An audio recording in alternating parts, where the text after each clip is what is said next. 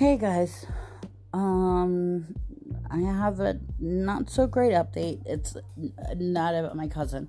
For those who don't know, a couple days ago, my cousin OD'd in front of me in the house. He was taken to the hospital, put on a respirator, sedated, but that's actually had some better news as an update today because they took him off the respirator and he's able to breathe on his own. So, but there's a lot of, I got to go to the hospital for them to actually tell me, and I'm not ready for that, but they're going to keep him there for a while, and then it's just been a family decision that nobody's going to let him stay, and he has to go into treatment for like a year. Otherwise, he's just gonna die. So that's what, So the bad news is, I was going through his stuff to pack up his bag for my brother, and it was like all over the place. So I was like folding everything, like military style, like trying to put it in, and I found a couple of OxyContins that he had forgotten about, thrown them in there and whatever. And my dumb ass took them. It was weird, cause like, I haven't done anything in, getting close to like 4 years. And I didn't even really get high. It made me feel like complete shit. And I was just like half in, half out, constantly like nodding out and this and that.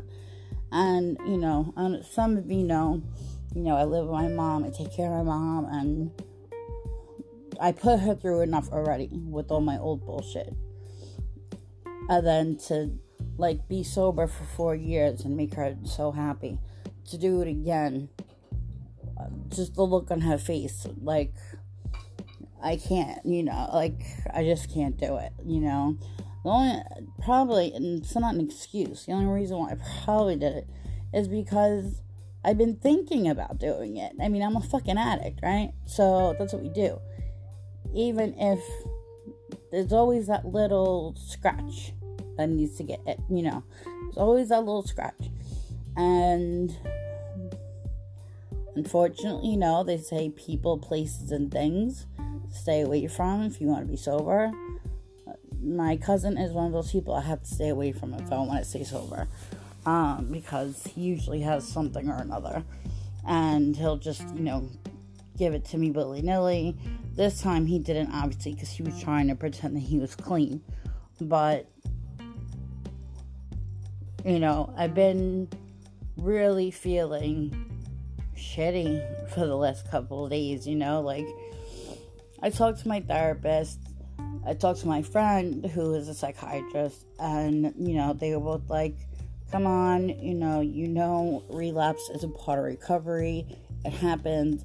It doesn't take away all the time that you are clean. It was, a one-time, fuck up type deal. Move on and just remember every day, you can't do it. Because you're not a 1-pill person. You're a 2, 3, 4, 5, 6, 7, 8, 9, 10 pill person. And just like he OD'd on your couch, your mother could have found you like that on the couch, So, just take it as a sign that you were getting a little bit too comfortable in your sobriety and, not really thinking.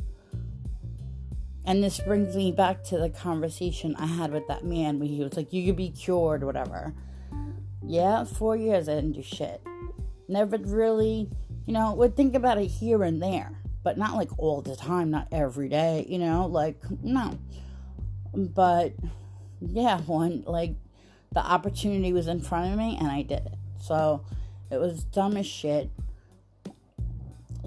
People telling you not to feel bad about it and da-da-da-da-da,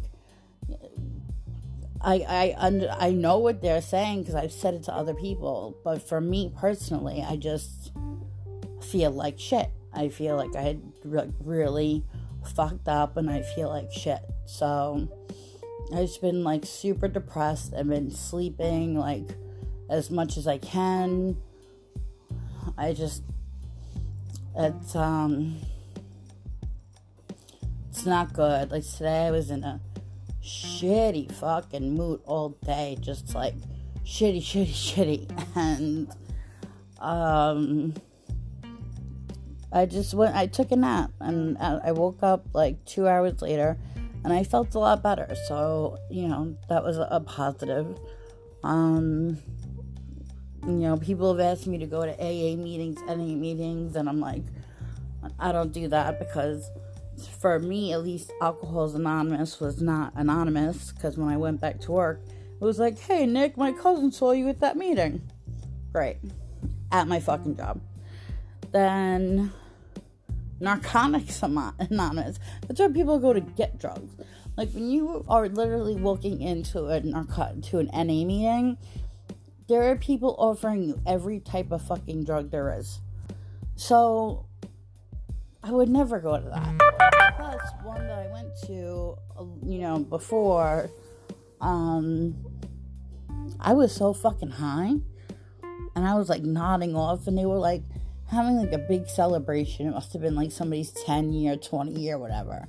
This huge cake, and I'm like, thank God I was all the way in the back, and I just slid out the door, because I'm like, these people are gonna, like, think fucking, that, like, how dare she come here high, But I'm sure they've had it happen a million times, And then I went to my car, passed out in my car, woke up, the entire parking lot was empty.